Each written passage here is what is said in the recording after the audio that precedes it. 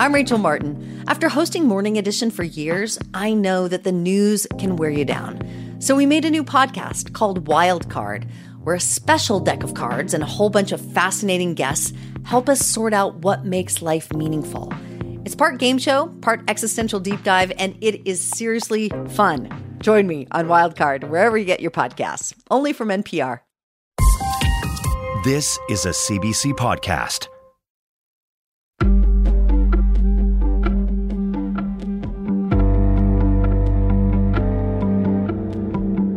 I was sick because the world was sick, and I couldn't get better until the world improved. Welcome to Ideas. I'm Nala Ayed. My solution was to try and make the world a better place from within the confines of my sick mind. But oddly, nothing ever seemed to work.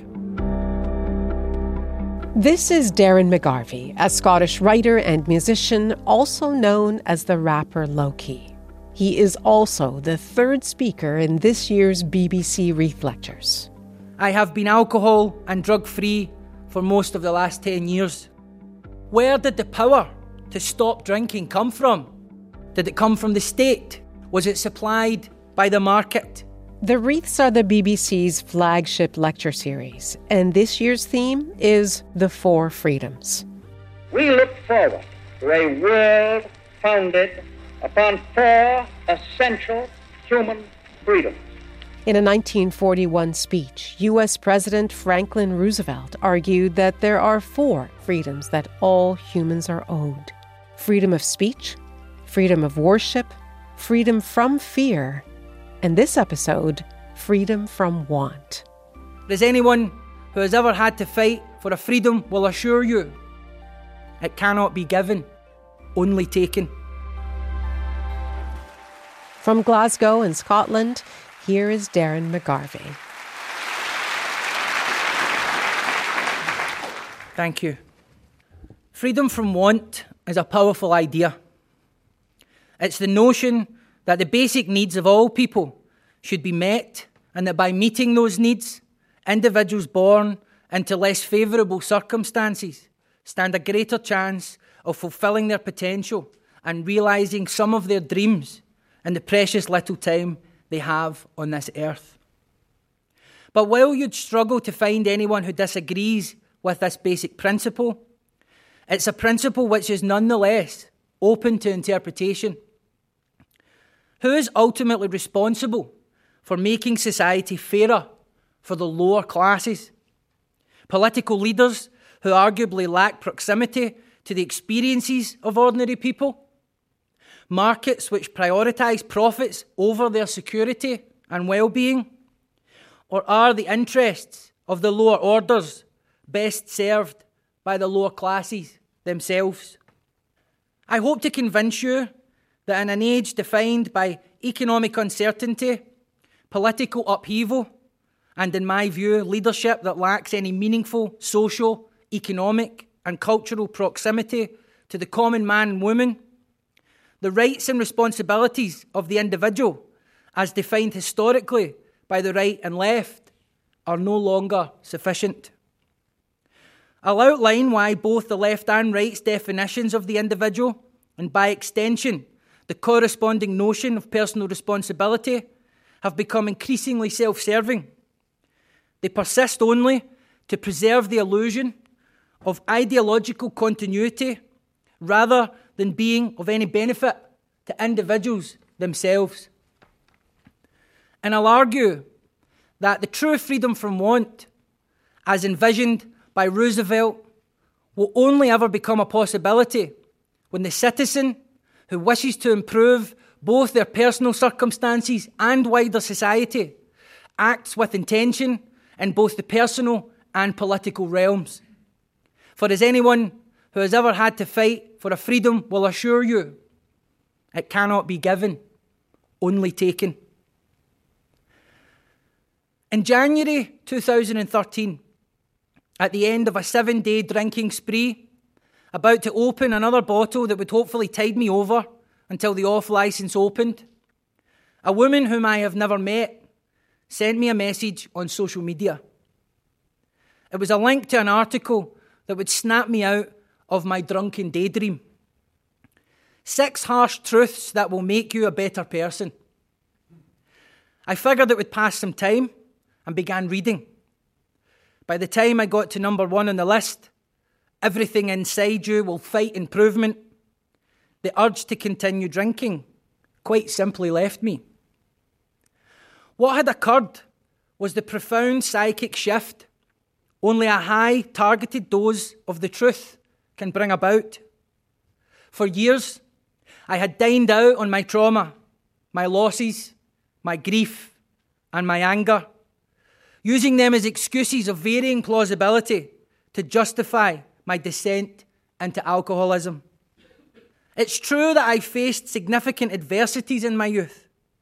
They had a lasting impact on my character and emotional nature, for better and for worse. But at some point, I lost touch with the idea that a better life was even available to me. I became resigned to the misery of depression, the painful solitude of self-isolation, and the invigorating, if toxic effects of my righteous anger. I was sick because the world was sick, and I couldn't get better until the world improved. My solution was to try and make the world a better place from within the confines of my sick mind. But oddly, nothing ever seemed to work. The article read like having a mug of cold water thrown in your face.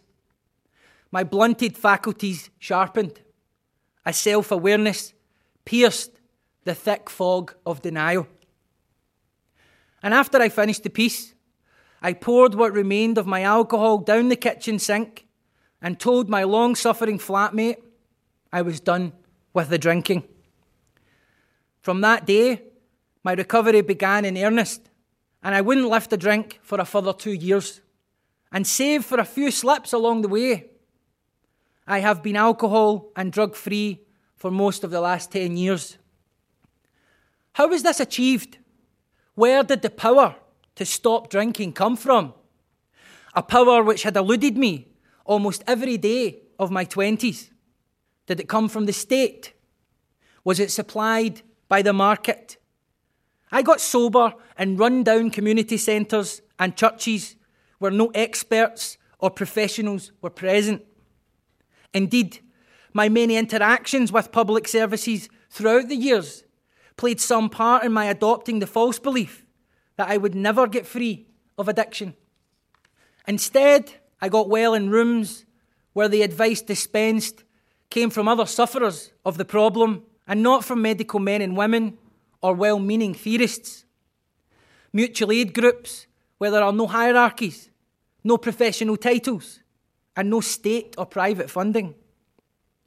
I learned how to traverse the greatest challenge I have ever faced as an individual, the illness of addiction, merely by following the suggestions of those who had gone before me. I did this in a community where it is understood that we could only ever hope to be of any meaningful or lasting use to that community by first making ourselves accountable. Accountable for whatever part we play in our adverse circumstances. Accountable for the harms we have caused, for our dishonesties, our attitudes, and our behaviours. And committing to living by certain principles in all of our affairs. In those rooms, we achieve freedom from the want for easy solutions. Freedom from the want for something to numb the pain and confusion of life. And we achieve this freedom by learning to reconcile our individual needs with the world as it is around us. We claim our right to liberty from addiction by taking that freedom ourselves.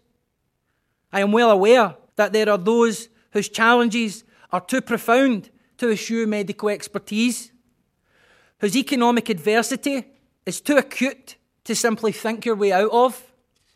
But in my experience, there are lessons as to how anyone within reason might still better orient themselves in the face of a personal problem rooted in systemic inequality so as to lighten the individual burden and make themselves more useful in the wider struggle for freedom from want.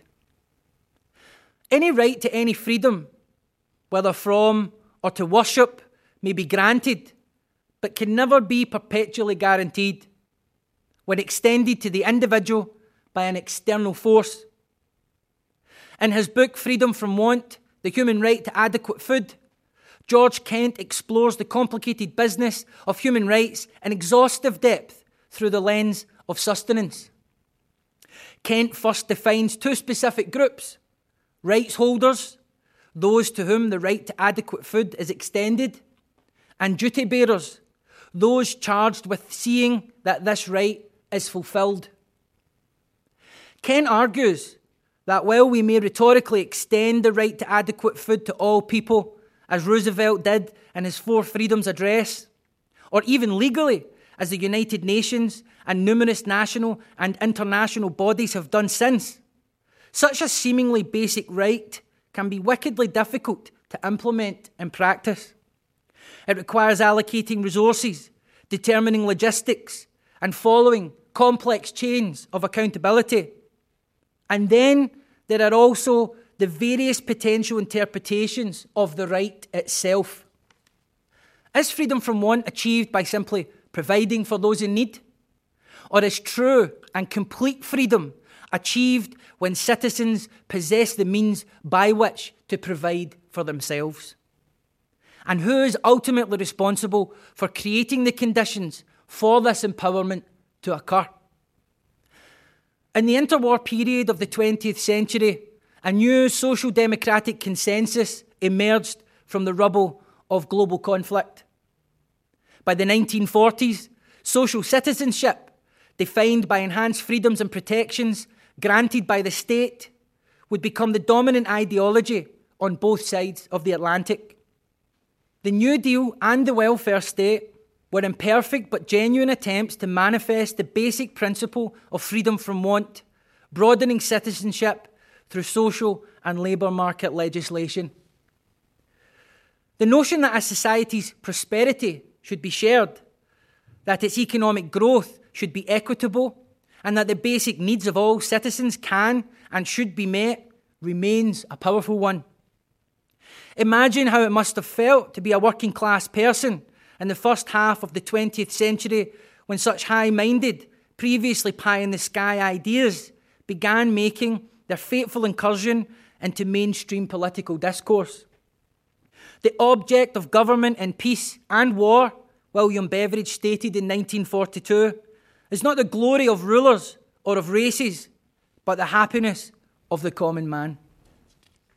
While we may take a rather rose-tinted view of the creation of the welfare state, a policy which commanded over 80% public support at the time, there is no denying that the most radical raft of social reforms in Britain's history placed the working classes on a fairer, surer footing.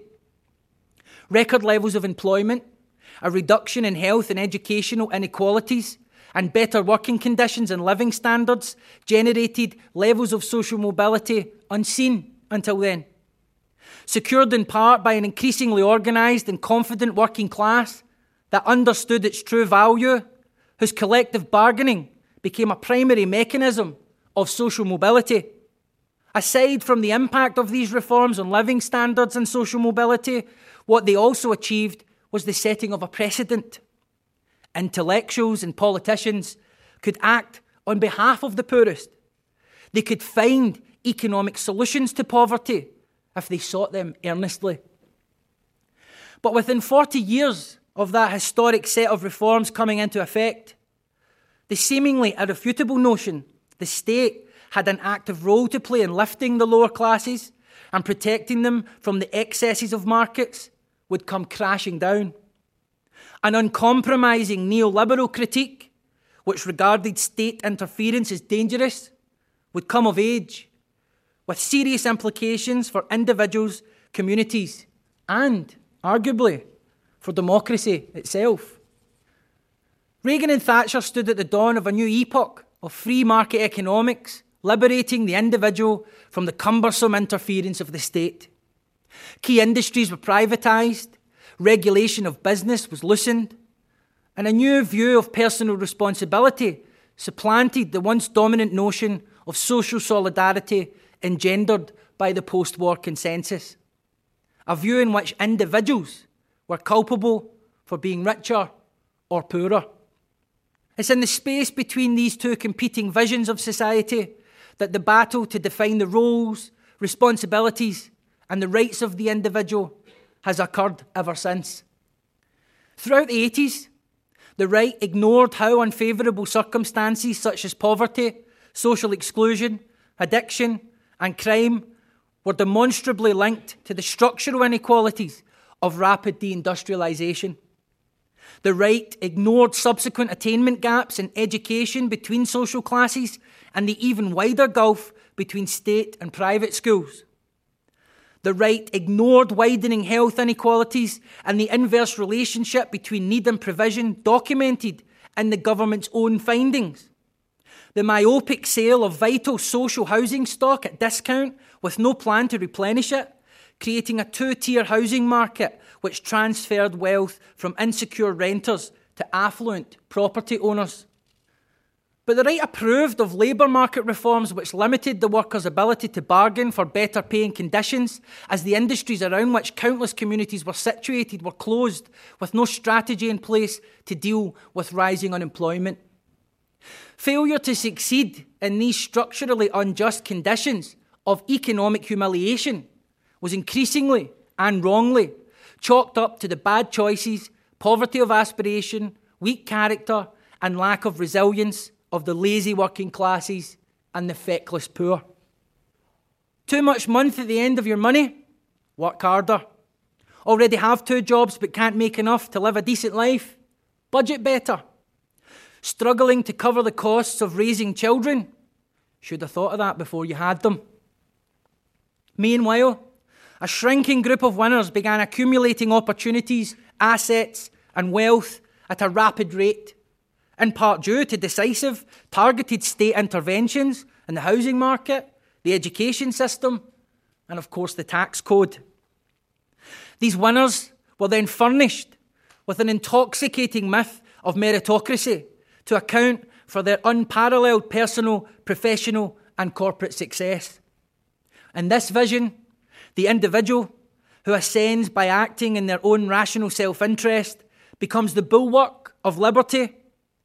They miss how the individual who cannot succeed faces the withdrawal of the means by which they might lift themselves out of the quicksand.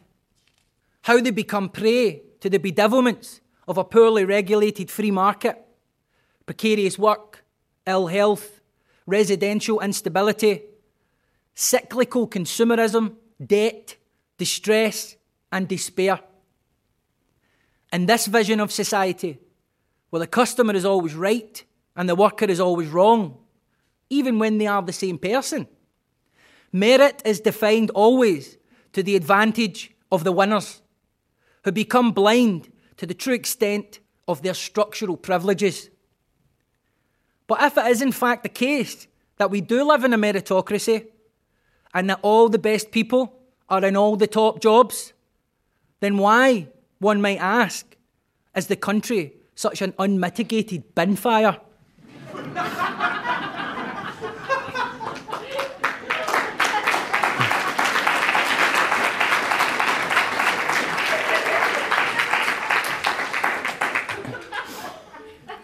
On the left, these individualist delusions and refrains are robustly challenged. The ludicrous notion that one person, by sheer force of will, can offset multiple deprivations merely by changing their attitude or by working harder invites rebuke. Those of a more socialist disposition, who believe the plight of the poor is best served through collective action and the state, are, in my view, correct in their analysis. But this perspective almost always lacks any analysis of the role that the individual may still play in producing better circumstances, even within that unjust context. Furthermore, on the left, it can be offensive to suggest that not all individual problems are rooted in failing systems, that some of our problems are of our own making and therefore our own to solve. I have been accused of engaging in what is tantamount to victim blaming for pointing out the various ways an individual who lacks insight, self-awareness, or like me, becomes gripped by the malady of addiction, can make their experience of a structural problem like poverty much harder than it has to be. And I have been criticised for asserting that in many cases, before a person can begin to consider acting meaningfully upon an unjust society, they must become willing to change themselves. The most radical thing some people will ever do. I am always being reminded by my comrades that only a political revolution and wholesale overhaul of the system will ever be sufficient in raising the quality of life of those who languish in precarity and poverty and exclusion. But even in the event of our hypothetical utopia becoming a reality, where a service rises to greet every unmet need and every resource is made available to tend to every ailment, all the experts and money and time in the world will not prevent an alcoholic from drinking until they decide to stop. This is evidence of agency at the level of the individual. Agency which, when channeled correctly, may have as transformative an effect on a person's circumstances as entourages of wraparound professional support. Individual sovereignty is overstated by the right and underemphasised by the left. On the left, the sovereignty of the individual is too often only recognised when that person fits themselves to a specific left-wing cause. All other forms of individual expression or political activity are deemed indulgent, worthless, futile, servile, or superficial. For a certain kind of social justice advocate, it is simply implied that the non-political individual is a passive economic victim who possesses no agency. Meanwhile, on the right, while much lip service is paid to individual liberty, this agency is only recognised and celebrated when expressed within certain ideological parameters. As long as one's personal sovereignty is channeled along the permitted lines of mindless consumerism, the acquisition of material goods and property, commercial conquest, and the celebration of an arguably airbrushed and whitewashed history, then you're free to be whoever you want to be. Should, however, an individual dare to express their agency by joining a protest or by organising with a trade union for a wage they can live on, then they can expect their sovereignty to be constrained, usually, ironically, by state intervention. Neither the left nor the right's definition of the individual's role contacts the reality of what the individual may face in a time of profound social, economic and political emergency. A nightmare scenario where they are told only low wages will keep their poverty at bay, that only a recession can beat inflation, and where democratically elected leaders who once protected the individual from the excesses of free enterprise have handed that role to the markets. Who is ultimately responsible for creating freedom from want in this bleak context? Political leaders whose contribution to society can be measured in how many billion they intend to cut from public services?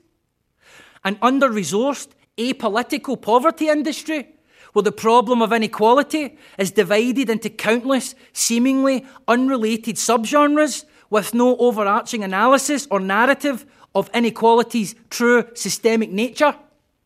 Or must a more radical, communitarian approach be adopted in light of the cold, hard truth that for some, help is not coming? A call to personal responsibility in this context, dispensed from a dispassionate distance by someone who has never lived it, rings hollow and smug. But a call to action from someone who has been in your shoes, who understands the colossal effort required to lift yourself up, far from patronising, can act as the catalyst in rendering adverse circumstances gradually more favourable. Taking responsibility is not about accepting blame for our adverse circumstances. It is simply about recognising the part we can play in improving them, whatever their cause. The belief that we as individuals can exert gradually greater degrees of authorship over ourselves and, by extension, our circumstances. Taking responsibility is about daring to reject the allure of permanent cynicism, misguided apathy, and toxic fatalism, and instead embrace the painful process of change one step at a time. The man with substance abuse problems arriving early at the local needle exchange is taking responsibility. The asylum seeker fleeing a war zone with her children who has set up camp at a local library to improve her English is taking responsibility. The single mother who embarks on a higher education despite the challenges of childcare is taking responsibility. And I would contend that in the horrid event that the services on which each of those individuals depend were to be suddenly and callously withdrawn, that each of them may still, in the right conditions of social solidarity, confront and traverse their difficulty by some other means. Did getting sober solve every problem in my life? No. Did it offset the vast socio-economic inequalities I faced at different points? No, of course not. But by... I don't want it to end.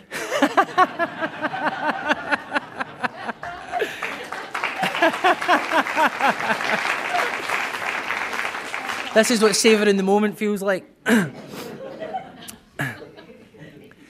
But by prioritising the most urgent problem and becoming resolved to confronting it, I was, after a time, better placed to bring myself more fully and consciously to the great many other challenges beyond my immediate control. And as my personal load lightened one day at a time, my attention gradually turned to how I might help others. Only when the individual, conscious of their circumstances both personally and within a much greater socio-economic and political context, chooses to act at both the personal and social level, will the conditions for true freedom from want ever become possible. To use George Kent's terminology, the rights holders must in effect also become the duty bearers. Those who desire freedom from want, to the extent that it is in their mental, physical and emotional capability, must now begin to rise and take that freedom, whatever that freedom looks like for them. This is not an argument for abandoning people in their adversities. Far from it. This is a clear-sighted assessment of the reality many already face or will potentially face in the near future in a society where the assumption that help is on the way is no longer a safe one. It's an expression of a belief that most people are capable of more than they or anyone else dares to believe. Social justice must be about more than advocating on behalf of the misfortunate, but also about walking alongside them long enough to understand their challenges more intimately, developing the rapport necessary to build trust and sometimes to speak frankly. It must be about including the powerless in their own empowerment. And part of that process is recognising not simply what is quite obviously beyond an individual, but also about identifying that which is within their capability. Some, understandably, will insist that's not fair. The individual cannot be expected to be capable of offsetting such systemic injustice. And in a sense, morally, they are correct. But the situation we find ourselves in now is beyond what's fair or right. I make this argument not because I believe it is moral, but because I believe there is no other choice. Some victims will have no choice but to become survivors. Those who feel voiceless will have no alternative but to speak up and be heard. Those who would advocate on behalf of the powerless must learn that to challenge power on a mass level, or indeed to assume it, must begin with cultivating the belief in the individual that power is available to them. For if your worldview dictates that a shift in the balance of power is the only means by which those on the sharp end of inequality can be lifted up, then surely part of that process of empowerment is about supporting the seemingly powerless to locate a small part of that power within themselves.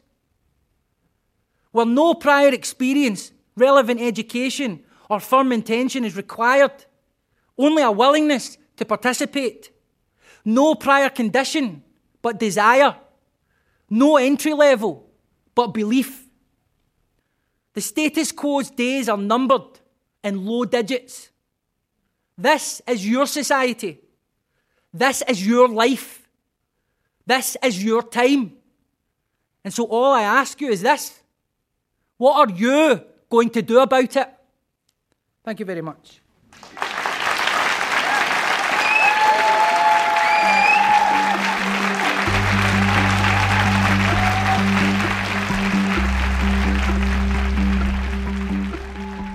You're listening to Ideas on CBC Radio 1 in Canada, across North America on Sirius XM, in Australia on ABC Radio National, and around the world at cbc.ca/ideas. From Glasgow in Scotland, this is the third of this year's BBC Reith Lectures with Darren McGarvey. I'm Nala Ayed. I'm Rachel Martin. After hosting Morning Edition for years, I know that the news can wear you down. So we made a new podcast called Wild Card, where a special deck of cards and a whole bunch of fascinating guests help us sort out what makes life meaningful. It's part game show, part existential deep dive, and it is seriously fun. Join me on Wild Card, wherever you get your podcasts, only from NPR.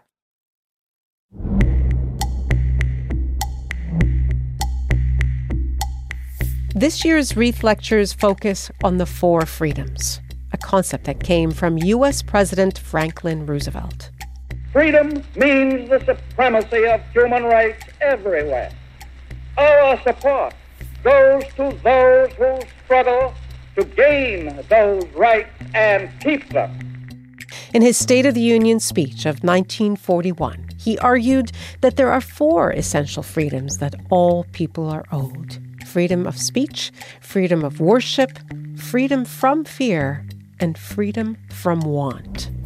In this lecture, McGarvey argues that freedom from want, from poverty and desperation, cannot rely on compassion from government, because governments have done their best to be as compassionless as possible. True freedom, he says, must come from within. Here is the second part of his lecture, followed by a Q&A hosted by the BBC's Anita Anand.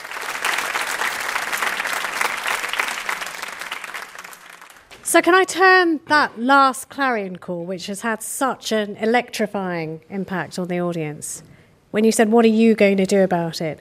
What do you want all these people to leave this auditorium? What do you want them to do about it? Well, everyone will relate to that dichotomy at the level of the personal and the political. I mean, some people say the personal is political, but then it sort of just stops there at that kind of easy platitude, where really what they're saying is you should just devote all of your personal life to the kind of politics I'm into. But actually, most individuals know that there is an internal struggle going on, and then there is the contemplation of what's happening at the wider social level. And really what I've tried to do with this is just to reconcile these seemingly competing ideas of collectivism versus the individual. Because I have seen with my own eyes and experienced it in my own life and witnessed it in the lives of many people around me, what a profound impact it can have when an individual learns to assume a certain level of culpability for some aspects of their life or their behaviour, and then, having freed themselves up from those problems, can turn their attention to the wider community. You sort of said in the lecture, you spent a lifetime thinking about this and doing this and being buffeted from the left and buffeted from the right. Which is tremendously disorientating. Well, I can imagine. But you're going to hate this. While you were speaking, I was thinking, actually, I can see a circumstance where both the left and the right will claim you as their own. You know, where the right will say, oh, he's saying personal agency. That's what we think. It's compassionate conservatism. Or the left will say, he's talking about redistribution of wealth. He's talking about restructuring society. That's what we believe in. In truth, it's a difficult position to take. I'm trying to get a message to the public. This is what I believe in. I'm more comfortable to inhabit that belief now. Because if you've lived it, you can't deny what I'm saying. You use language very deliberately and you wield it very beautifully. But you refer to lower classes and the lower class. And I thought, I can't think of another voice that would say that. I could hear working class. Yeah. Did you deliberately choose it and why? This is a contentious term, but usually it's people who experience a certain level of anxiety about using the term because they are using it from an elevated social position. I don't find it as controversial a term because I come from that. So I try not to get too tied up now in the terminology of things. As long as I'm saying something that falls within the wheelhouse of my own experience, then I feel more confident to use the language that's appropriate to me. And if anyone wants to pull me up for anything, I'll be happy to engage with that. You know what? Let's open this up to the audience now because there's so many people who do want to engage with this. The lady over there at the end. I'm Professor Helen Minnis. I'm a child and adolescent psychiatrist. And I loved what you said about for better or for worse, because we know that severe adversities like malnutrition can be really damaging neurologically to children's development. But we also know that people who've lived in situations of severe adversity like yourself can really thrive and can really demonstrate exceptional talents. What do you say to services about the people that they meet and their personal power? First of all, how are you educated about what it is that you're dealing with? If you're working in addictions or if you're a GP, what is the extent of your understanding of addiction? It's not something that's given great consideration, which is really strange in communities where addiction's a real issue. So you've got a workforce that's not adequately informed about the problem, you've got a lack of resources to deal with the problem, and all this means is that we run a skeleton service in health and education and everything else. So really, I always say when I'm out talking to professionals, if I get the chance to do that, all this talk about cost of living crisis and how we want a better society, the professionals need to get on board and become willing to sacrifice something to make that happen. Usually the professionals, they cringe a little bit at the rallies, they don't want to be seen out, involved in things. But then when it starts hitting their wages, you'll see how actually some new options come on the table, and that's the only silver lining on this storm cloud, is that increasingly people of higher social classes will be hit by the cost of living crisis, and suddenly they might become, hopefully, a wee bit radicalised. Can I just go back to the question asker? I mean, what is your lived experience of this? What I really hear in what you're saying that's most important is that often we don't respect the lived experience of the people that we work with. We don't realise that if you haven't lived in poverty yourself, well, you better learn from people who have. And that can actually help to shape what other skills you've got. So for me, there needs to be much more of a respect and a dialogue. Thank you.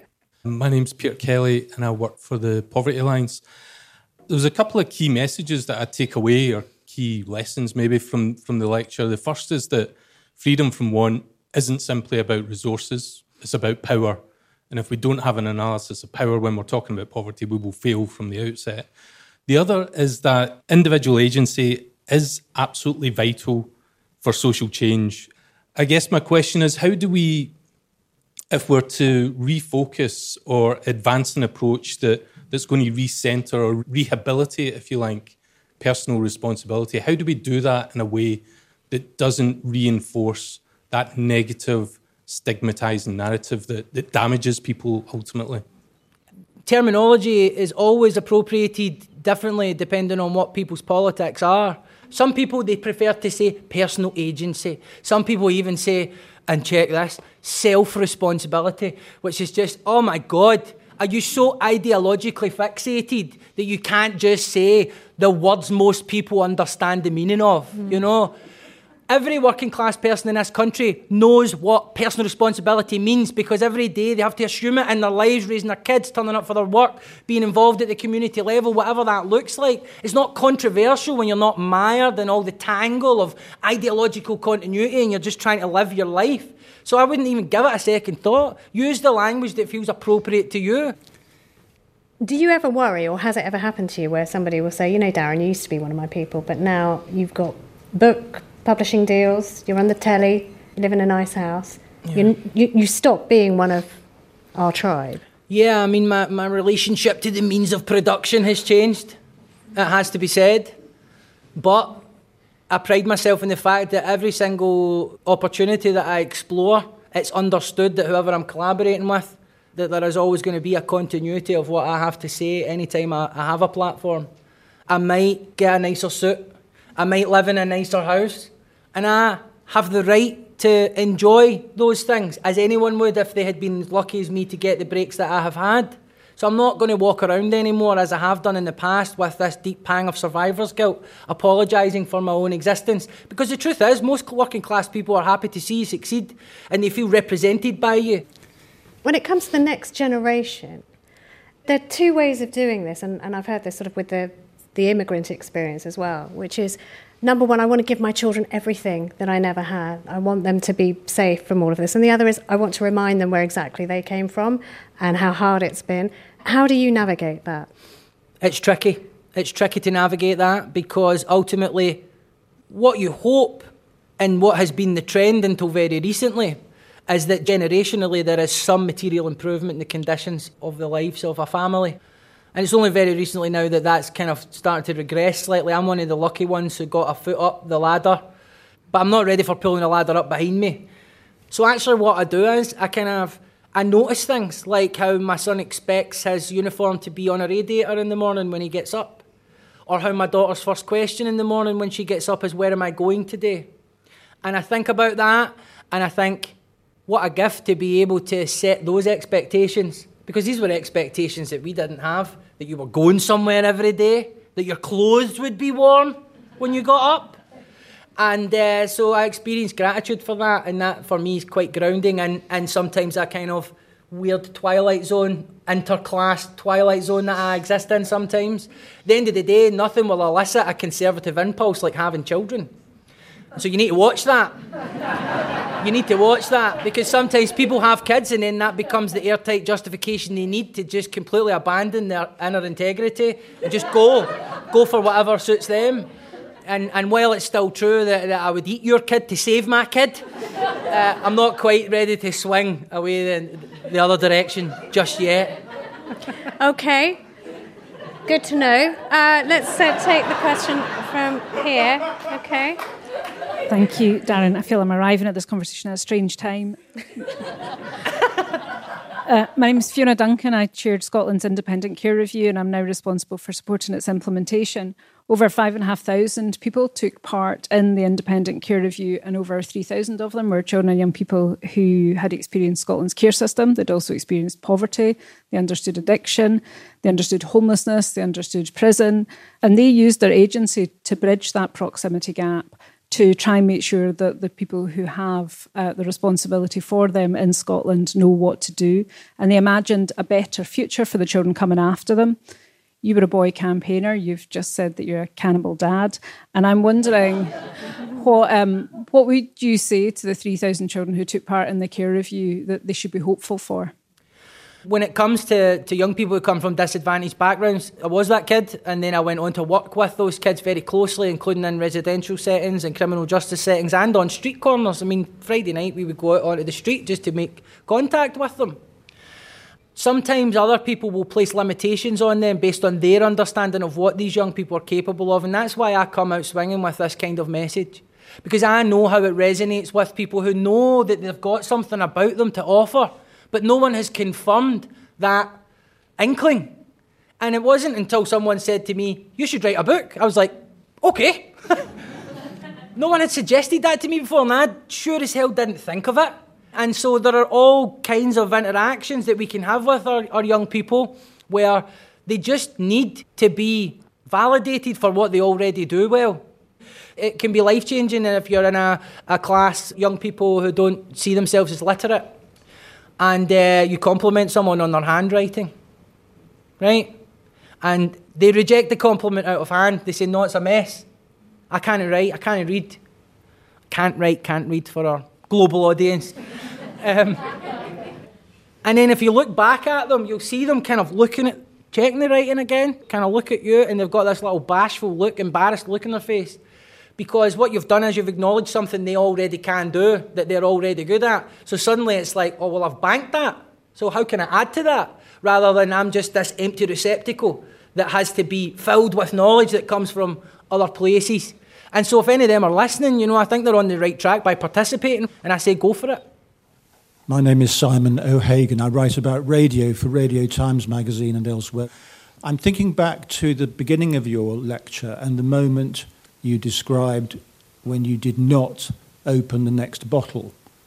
And I'm just wondering what you think was within you that enabled you to succeed in escaping your situation and how that might be applicable to other people. Yeah, I didn't know what happened at the time, but it was a feeling of waking up, almost, which might sound a bit kind of woolly and esoteric, right? But anyone who's experienced that, emerging from a shroud of denial, they will describe it like that. Because what it is you're elevating to another level of consciousness. So the bottom level of consciousness is you're just acting without thought. You're numbing the emotions that come in. You're kind of mindless in a zombie-like state, whatever the problem is.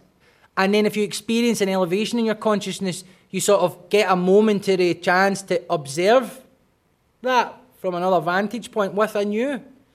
And so then you go, oh, hang on, I'm not into this. I don't want to live like this.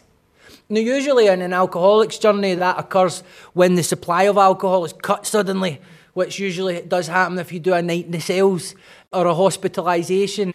But it can also occur when someone just decides to tell you the truth, and tell you the truth with love and compassion because they want something better for you. And that, how it pierces that shroud of denial, it's really one of the only things that'll get people sober. That initial catalyst often will come from someone in your midst who has no professional experience, who has no understanding. They might not even understand or even accept the definition of addiction. But they might just look you in the eye and they might just say, listen, Darren, you are absolutely screwed. You're ruining your life and you need to sort yourself out. My name's Hannah and my question is, what gives you hope and what message do you have for our current leaders? I wouldn't do the things I do if I didn't have hope. There's many reasons to be negative and despairing, but you can't really kind of complete the work that I do without being driven by some other desire other than just like your own gratification. Because 90% of what I do is not pleasant, let me tell you. Do I have a message for politicians? One message is, if you are listening, then you need to pay closer attention to the information that's coming from outside of your information ecosystem, because all the advice that you're getting about all the problems doesn't seem to be doing a damn sight of good. And so there might be something to learn from exposing yourself to some of the forces out with, the kind of bubble that politicians live in. And if they aren't listening, we'll see how it pans out. But they might want to just get out the way, because I don't really see how a society that has been governed by the same ideology and the same people who went to the same schools can improve when the crisis is getting even worse. So I think we need not just new personnel, but a new outlook calling on new experiences. From Glasgow, thank you to our audience here at the City College, and a huge thanks to our Reith lecturer, Darren McGarvey.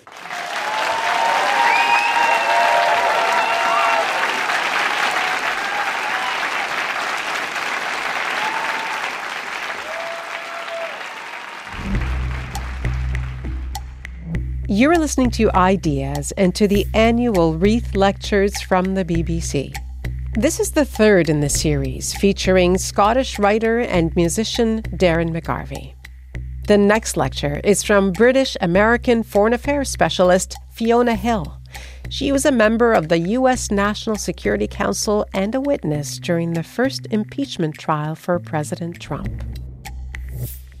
Hill's lecture focuses on freedom from fear, particularly fear of nuclear war.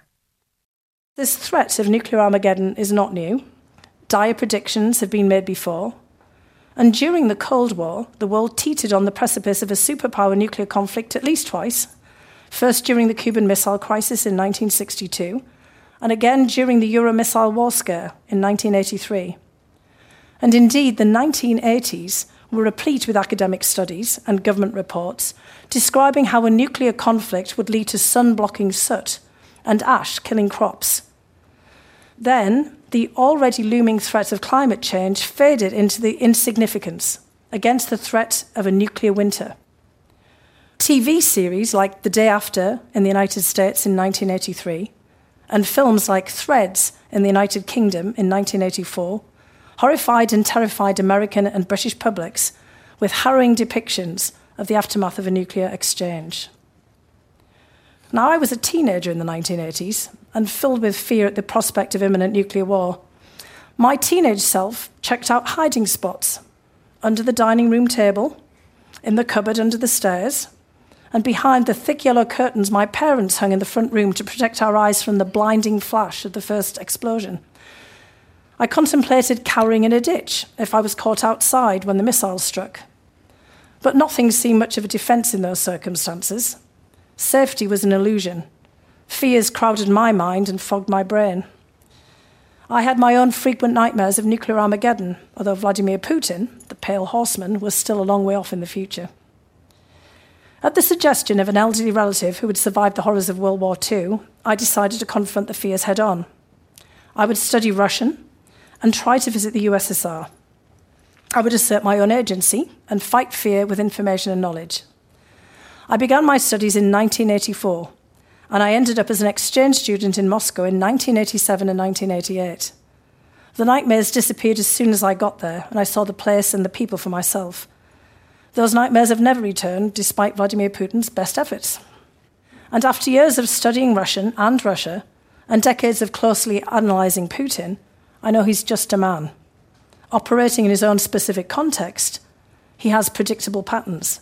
He can be countered. And resorting to the use of a nuclear weapon would be an enormous gamble, even for someone who can be as reckless and ruthless as Putin.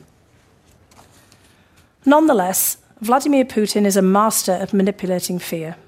He knows fear's value as a political commodity. He knows how to deploy fear for maximum effect. Putin has long threatened to play the nuclear card because he knows the psychological impact it has and the sense of helplessness and hopelessness it engenders. During a bilateral US-Russia meeting at the G20 in Osaka in 2019, where I was present, Putin warned President Donald Trump that he, Putin, would stir up all the old fears of the Cuban Missile Crisis and the Euro Missile Crisis if the US did not engage in arms control negotiations on his terms. He bragged that Russia had already developed sophisticated nuclear weapons that the US still did not have. He was ready to press his nuclear advantage even before the war in Ukraine and to play on our fears. Franklin Delano Roosevelt, who we celebrate in this lecture series Focus on the Four Freedoms, outlined in his 1941 State of the Union address all of the fears and the freedoms. He fully understood the political salience of fear. FDR knew that people could be paralysed by the fear of poorly understood events. They were prone to the manipulation of their fears and thus intimidation and exploitation. If people were filled with fear, they were incapable of taking the necessary individual and collective action to deal with the disaster. Now, fear, of course, is a normal response to a real or perceived threat. All animals exhibit fear, both predators and prey. And a sense of fear is essential to prepare for risk and act in the case of danger ahead. But fear is often engendered by something imagined rather than real. We fear what we don't know, not just what we do, like the danger of nuclear weapons. That's Fiona Hill, British-American author and foreign affairs specialist from the next BBC Reith Lecture.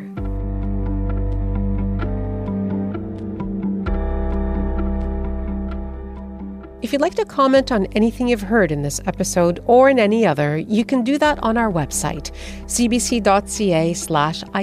where, of course, you can always get our podcast. You can also find us on Facebook and on Twitter. This series was adapted for Ideas by Matthew Lazen Ryder.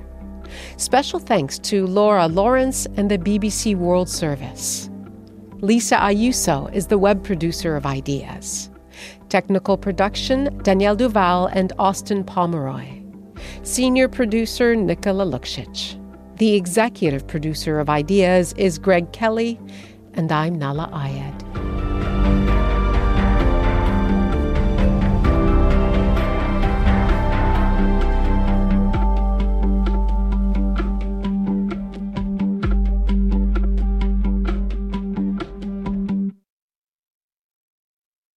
For more CBC podcasts, go to cbc.ca/podcasts.